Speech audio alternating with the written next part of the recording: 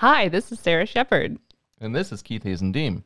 And this is Dungeons and Documentation, a podcast in which we explore the intersection of information architecture and the world's greatest role-playing game, Dungeons and Dragons. In part one, we'll be asking our guest to walk us through a system that they used in their work or life to organize information. And in part two, we'll be applying that system to Dungeons and Dragons. Our guest this week is Jason Naumann, who not only loves visual design, he hates being called a visual designer. He also loves Dungeons and Dragons. We're going to be talking to him about how he approaches building a campaign, as well as how he approaches his clients in the workplace. I can't wait. It's Nor going to be can great. Let's go. Why should we? Yeah.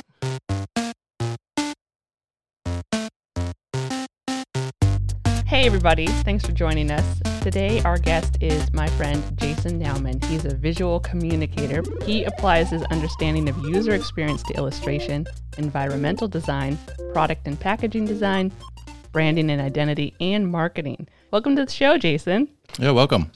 Hi, I'm a big fan of the podcast so far. I've enjoyed the whole episode I listened to. Oh, thank you. Yeah, thanks. So Jason, can you tell us a little bit about your work and how you approach it? So I'm a very visual person, and anytime I approach a project or, whether it's doing a logo design or document adjustments and layout and things like that, if it's not organized for me visually, like if it's chaotic or ugly or it doesn't make any sense just looking at it, it's hard for me to engage with it. And has that been the way for you since forever? Like even in elementary school, you noticed if a teacher hands you out a handout and looks ugly, you're like, I'm not going to even do it, teacher. Looking back at notes and things and reviewing all through my education, and even now looking at meeting notes and things like that, there's a certain amount of visual memory that I kind of kick into when I look at those things. That reminds me of kind of where my headspace was at and what I was doing. Not necessarily that I'm like jotting down, illustrations that are relevant to what's going on, but just kind of engaging those parts of my brain. Capturing like intensity and what parts of the conversation are more engaging to me is kind of a way that I will emphasize that. Mm-hmm. Well, maybe we could take a step back because I'm interested in this. Your process when you're working with a client and you've established sort of the visual story they want to tell, but they don't have any visuals yet. Maybe you can walk us through how you go to find inspiration visually and then decide what goes where. And are you making multiple versions to show the client? So when you're given a new job, like, hey, we want you to make a logo. We're a mechanical engineering company and we focus on sustainability. Go for it. What would be your process? Yeah, so I think the first thing I'm going to do is kind of navigate through that space, that commercial space a little bit, try and get an idea of what the top names in the industry look like, really try and tease out what people expect to see, and also what my own biases are going to be. Specifically an engineering thing like that, probably there's going to be mechanical elements, maybe wrenches, maybe big moving heavy pieces of machinery, and you don't want to be too predictable with design because it's not going to stand out.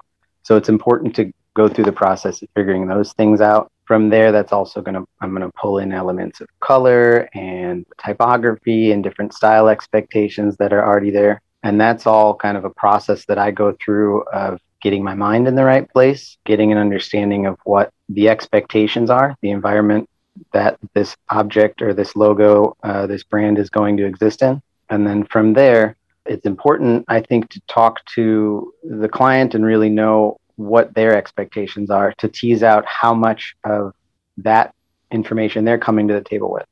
Usually clients are going to fall into one of two or somewhere on a spectrum generally of either being absolutely certain of what they want and not knowing how to express it, or not really having any idea what they want, but being very enthusiastic about expressing it. Right. Yeah. If they had both of those things, then they wouldn't have to hire you, right? Exactly. Yeah. Yep. Wow. Yep. So you have to figure out which one of those things you're looking at. Do you ever have a client that's just like, I don't know, we just need a logo and they don't really care? Yep. And those clients can be very easy to work with. Uh-huh. The challenge with that kind of a client is getting them to understand the financial value that I bring. Right. They're not really usually willing to pay very much money for a logo if it doesn't mean anything to them. Mm-hmm. But that's where like kind of putting together some of those, a mood board or a lookbook or what have you, that kind of shows them how complicated the process is, or rather how much thought I'm putting into it, how much thought should be put into it, Mm-hmm. in my opinion at least, can really help to kind of show that value add. So is there one of those types of clients? So like we're talking about three sort of buckets of clients there. Is there one of those that is sort of the most satisfying for you to work with? I like working with people and companies who can clearly express what they want and then kind of teasing that out, because it's easier. It's easier. Yeah. But I would say the more rewarding ones are where they have a lot of ideas and things that they like to express, but they don't actually know what they're looking for, because that allows me to kind of creatively really get into that environment, bring in different elements. Typically, I really don't do a lot of iterations for clients. I really like to put myself into a situation where or a state of mind that I feel like is accurate, and then I just trust my instincts as much as possible. Mm-hmm. Yeah. And when you go to create something and decide that you're going to do the unexpected and you bring it to a client, are you met with resistance because you've created something that doesn't look like the competition? And how do you navigate that resistance? Confidence. I think if I find myself in a situation where generally speaking, if a client is resistant to what I'm bringing them, I need to do more work in figuring out what their expectations were. Usually I peg them somewhere on that spectrum incorrectly. So then we go back to more conversations, and I try to have them bring me things, make their own sort of a lookbook. Mm-hmm. Tell me what they're thinking, and then it's much easier to dial in what their expectations are. And I think in terms of the way that I do DMing and build encounters and build campaigns and things like that, I will try and build environments that are going to be engaged with by characters, but then also environments and encounters and situations that are going to be engaged with by players. You really have to kind of tailor what's going on to be something engaging for all of those people. Yeah. And are you taking the player's desires like you would a client and creating a map based on like, well, I have a character who really loves jumping off cliffs, so I'm going to work a cliff in here. Is that part of it for you? Yeah. Oh yeah, for sure. I just did a session that was in the ethereal, and I know it's been a struggle for me in this campaign to really have engaging combat encounters for this one character who's a monk. And so that allowed me to really kind of step outside of my 2D comfort zone a little bit and do some more engaging situations to be able to really leverage the multi-strike and different punching and jumping and kicking and flying and doing all of these things to engage the theater of the mind in ways that I don't often do, because I'm so dependent on kind of that visual way of organizing a space.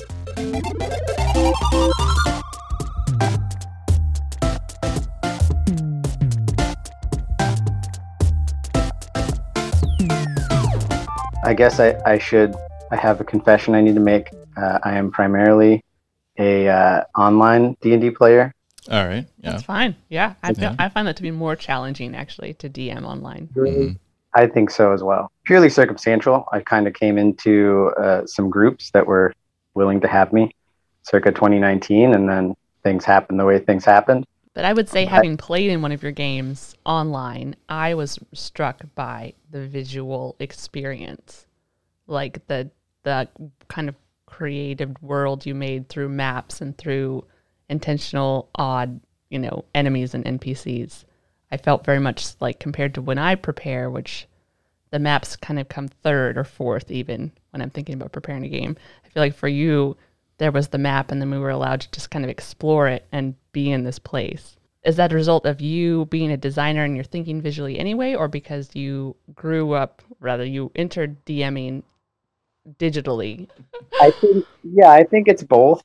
I think being, my gaming space is also my working space, and I work a lot in the visual arena. And so when I'm engaging with the computer and planning an encounter and things like that, if I'm at my computer, I'm going to tend towards using illustrative programs and things like that, because that's where that's where I have confidence. but also my method does involve a lot of, kind of scanning through, making, what we'll call a lookbook or a mood board. It has been called mood board before, which really doesn't capture what it is because, I mean, when you think of mood, it's usually happy, sad, angsty, things like that. And generally speaking, like engaged is what you want to consistently go for Right. your players. But I will really kind of enter into building an adventure, whether it's a larger campaign or like a one shot, by navigating through some familiar map resources, whether looking through things online, and kind of start there. And then I will go in and try and enter that space a little bit and then kind of adapt. Usually those things have to be adapted because helpful as it may be in some situations to have just a random table over here in the corner, you're going to have players that are going to say, "Oh, I want to check out this table. Yeah. That telescope looks awfully interesting." And nobody wants to have to be in the middle of a game and say, "Oh, that telescope shows you nothing." Right. Interesting. Really so you start from the visual exploration and then go into the story element. Is that what I'm hearing? Like if you see a map that's interesting to you and it has a telescope, you would either edit that out or you would be inspired by the map you're looking at to work that into your story? Yeah, I think it's sometimes with the objects. I definitely I need to be in this space. And for me, I think because I started on the computer and I started doing a lot of my gaming online, keeping people engaged when you're expected to be staring at a screen as well as listening, it's just a very important part for me. And it's a natural fit. Yeah. And what have you found has been some things that you do to keep that engagement? I think trying to, I spend a lot of my time adapting those maps. I mean, starting with a kind of a found resource, you really have to do a lot of adapting and taking out things and adding in other things additionally. And then usually the story will kind of develop from there. But I like to, or I try to have a general storyline that's going to move from one place to another place. And then some elements, that are going to incorporate that, but trying to make the environments as engaging as possible. Because for me, I think the most enjoyable part as a player and as a dungeon master is to really engage the players and to get them, exploring the space, doing fun things, being interested, interacting with things rather than just sort of following, okay, here's a table. All right, I found this. I found the key. Now we got to take this key, unlock this chest. And I think there is an element too of having come up using Roll20 a lot and the challenging aspects of their battle mechanics that I don't put as many encounters into my game design as I would otherwise if it felt a little bit more streamlined. It affects pacing a little bit too much, and I think it's really hard when working online to keep everyone consistently engaged, especially if you don't have the all-seeing eye, the camera on the computer turned on and doing a video component. When it's just audio, you get folding laundry and what have you going on in the background. So I think trying to keep people engaged or players engaged as much as possible, I tend to rely on the visual. Yeah, I'm remembering a map. It was like a air temple map and we were exploring it. And then on the side of the map, there were I think there were logs kind of that you could jump from one log to another. And I never knew if you intended us to eventually get down there and have this jump from one log to another challenge. But for me, you were like, sure, you can do that. And it's like 200 feet down and you'll probably die. And like, go ahead and do it. It became this really engaging story of like just looking at the map and seeing people make their rolls and try to not fall. I don't think anybody died, right? No, I don't think so. It definitely was intended to be kind of moved in there. I remember that specific encounter, and one of the players that we were playing with just kind of swept through it in like 3 dice rolls. So that was an important lesson for me. Probably a month. To make sure you're like balancing difficulty levels with your players. I mean, I'm thinking about these 3 sort of categories of clients that you were talking about, and I'm trying to think of players that are analogous. Yeah, there's definitely players who are like, I just want to kill everything. Yeah. And I don't care about your story, and they're the worst kind of players to play, and they already know what they want. It's like, well, then how about you DM Jimmy. Right. But then if you just give them a lot of things to kill, then eventually it just gets boring. It's right? true. Yeah. Or there's the players who are very enthusiastic and they're new to Dungeons and Dragons. They're like, I don't know what I want, but I'm here. Yeah. And then you have to guide them like, well, here is a tavern map and there are chairs and I'm helping you along visually.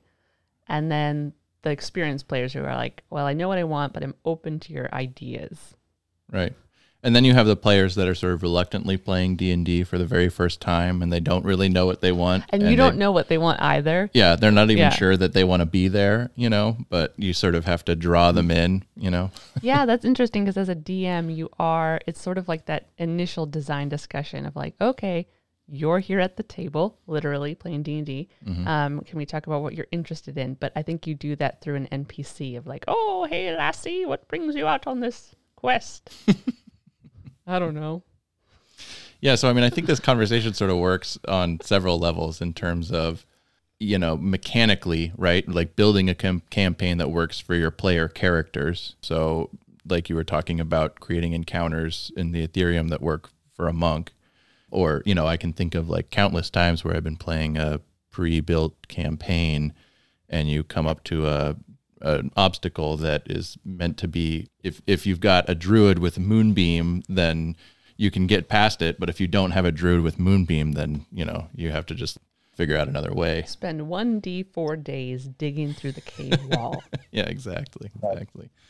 And then there's just engaging the players themselves and figuring out how to actually keep them interested in the game, figuring out what they want from the game.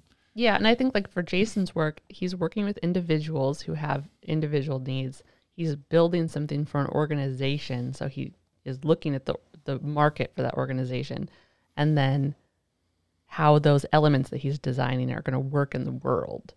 Mm-hmm.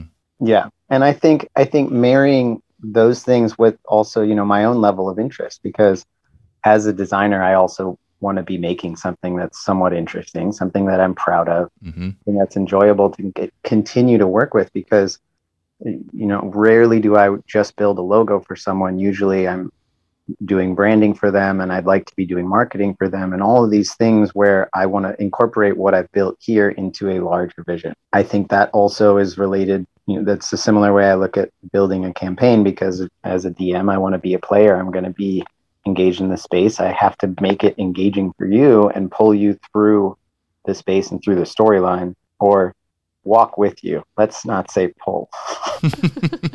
Yeah. I was thinking the same thing. And I think ultimately, the campaigns that I've been a part of as a player that have been the most successful are the campaigns that the DM is really excited about doing, because the DM is sort of creating that space for you to live in as a player. And so if they're excited, then it's exciting. And if they're not, if they're just like sort of just reading out of a book and they're not really engaging it or whatever, then it's just not as fun. Yeah, and I'm curious about the confidence level. So when you show up for a design review with your clients and you're like, well, I think a lot of it is just confidence. Like, I'm proud in what I've created. I think it's going to work for you. Do you have that same feeling when you're like, okay, let's start the session and I'm DMing? Because I don't have that. No, I wouldn't say that. I am usually pretty anxious about it going into it. I'm confident in what I've done visually, and that's where I think it gives me a higher level of confidence to be able to run things. If I can, present my time investment and my, comfortability in this space strongly, that makes me a lot more comfortable with, kind of rolling with the punches and going with the flow, and letting players pick up wherever they want to, and move through the space and navigate the space. Yeah. And I imagine when you're going to a stakeholder meeting and you're like, wow, Shirley really hates yellow, so I'm going to sell it in this way. Like, I'm going to, you kind of are prepared for those difficult clients and savvy players. Oh yeah, absolutely. I think that there's an element of preparedness for how you're going to manipulate the conversation a little bit that is similar in D&D and dungeon mastering as it is in talking to clients. I shouldn't say dealing with. Working with clients. Yes, it should be a collaborative process. We're working together.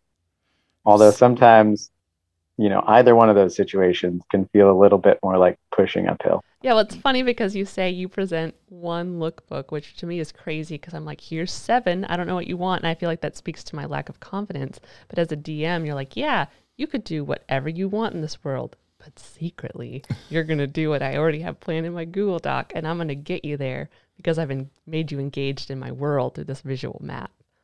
So manipulation is the key. I think it also speaks to, my own level of interest in a project. If I'm really engaged with ideas, if I'm engaged with the company, and I might end up exploring a lot of different options. But a lot of times, if you're looking to make a logo for a company or a branding identity or whatever it happens to be, there usually is a right and a wrong starting point. Sure. Even if you can have a lot of ending points that are very different, that all work. When you look at a logo and it's what's expected and it's boring, you don't want to make that kind of thing. So what about with D&D? And maybe we could talk a little bit about your vampire idea, because I know we didn't finish it and I'm sorry, but it was very unexpected. So do you feel like you're the kind of person who doesn't want to give people what they already think is going to be the thing? I think that goes back to my sort of coming at in everything with a blank page, coming at a vampire encounter specifically as an example. There's a set of expectations that people are going to have with a vampire encounter. You're definitely going to expect that you're going to have to kill a vampire, and you're probably going to anticipate some of the predictable tropes of how to kill that vampire. And if those things don't work, well, that's going to be frustrating more than anything else. You have to have those understandings. You have to know what the strengths of your characters are going into that situation. But at the same time, you want to satisfy those expectations. You can make it fun and you can make it interesting in different ways. In the case of that vampire campaign, there's a young vampire who's not really a vampire, but you don't know he's a vampire, and kind of it was set up to be figured out down the road. I brought in a lot of other elements. I did a fair amount of quote unquote research, reviewing the literature and the most popular Dracula films and things like that to really tie in some of those things for the vampire super fans. For a second, I thought you were going to say Twilight. I cannot say out loud that I've ever watched Twilight. Okay, so how much time are you spending in this creative brainstorming for your... I mean, it sounds like you're kind of allowing yourself days to kind of wander, and you're not sitting down an hour before the campaign and being like, all right, what's something unexpected? He's a vampire rabbit. For campaign design, I definitely, I give myself a full week to really figure out where I want to go with it. And part of that is with an emphasis on the visuals and the maps and things like that. I have to do editing. I mean, I have to go in and I have to take out things that I know are going to be interesting that I don't want to have to, incorporate somehow into my storyline or have a clever quip to say why it's not relevant. So it's definitely a commitment, but it's enjoyable for me. I mean, it's different from doing client work or doing professional work because I'm really, it's art making. I enjoy the work. I enjoy illustrating and adapting things. And when I have a lot of the work done for me, it's easier. So that's nice. But I would say in contrast, when I work with doing logo design and things like that, that can be a slow process because I have to get to know that space and then that client. And if I can't really get all of those pieces in place in a timely manner, then I spend a lot of time with a blank page doodling things that are sort of, oh, this could work or that could work and that could work. And they might be half of them viable ideas, but they're not in a state to present to a client with that confidence. And so do I put the time in to really finish them and make them, close to finished products so that they see I have a competence and that, I'm kind of going somewhere? Or is this a kind of a client that I can trust to say, here's some rough sketches. Tell me what you think.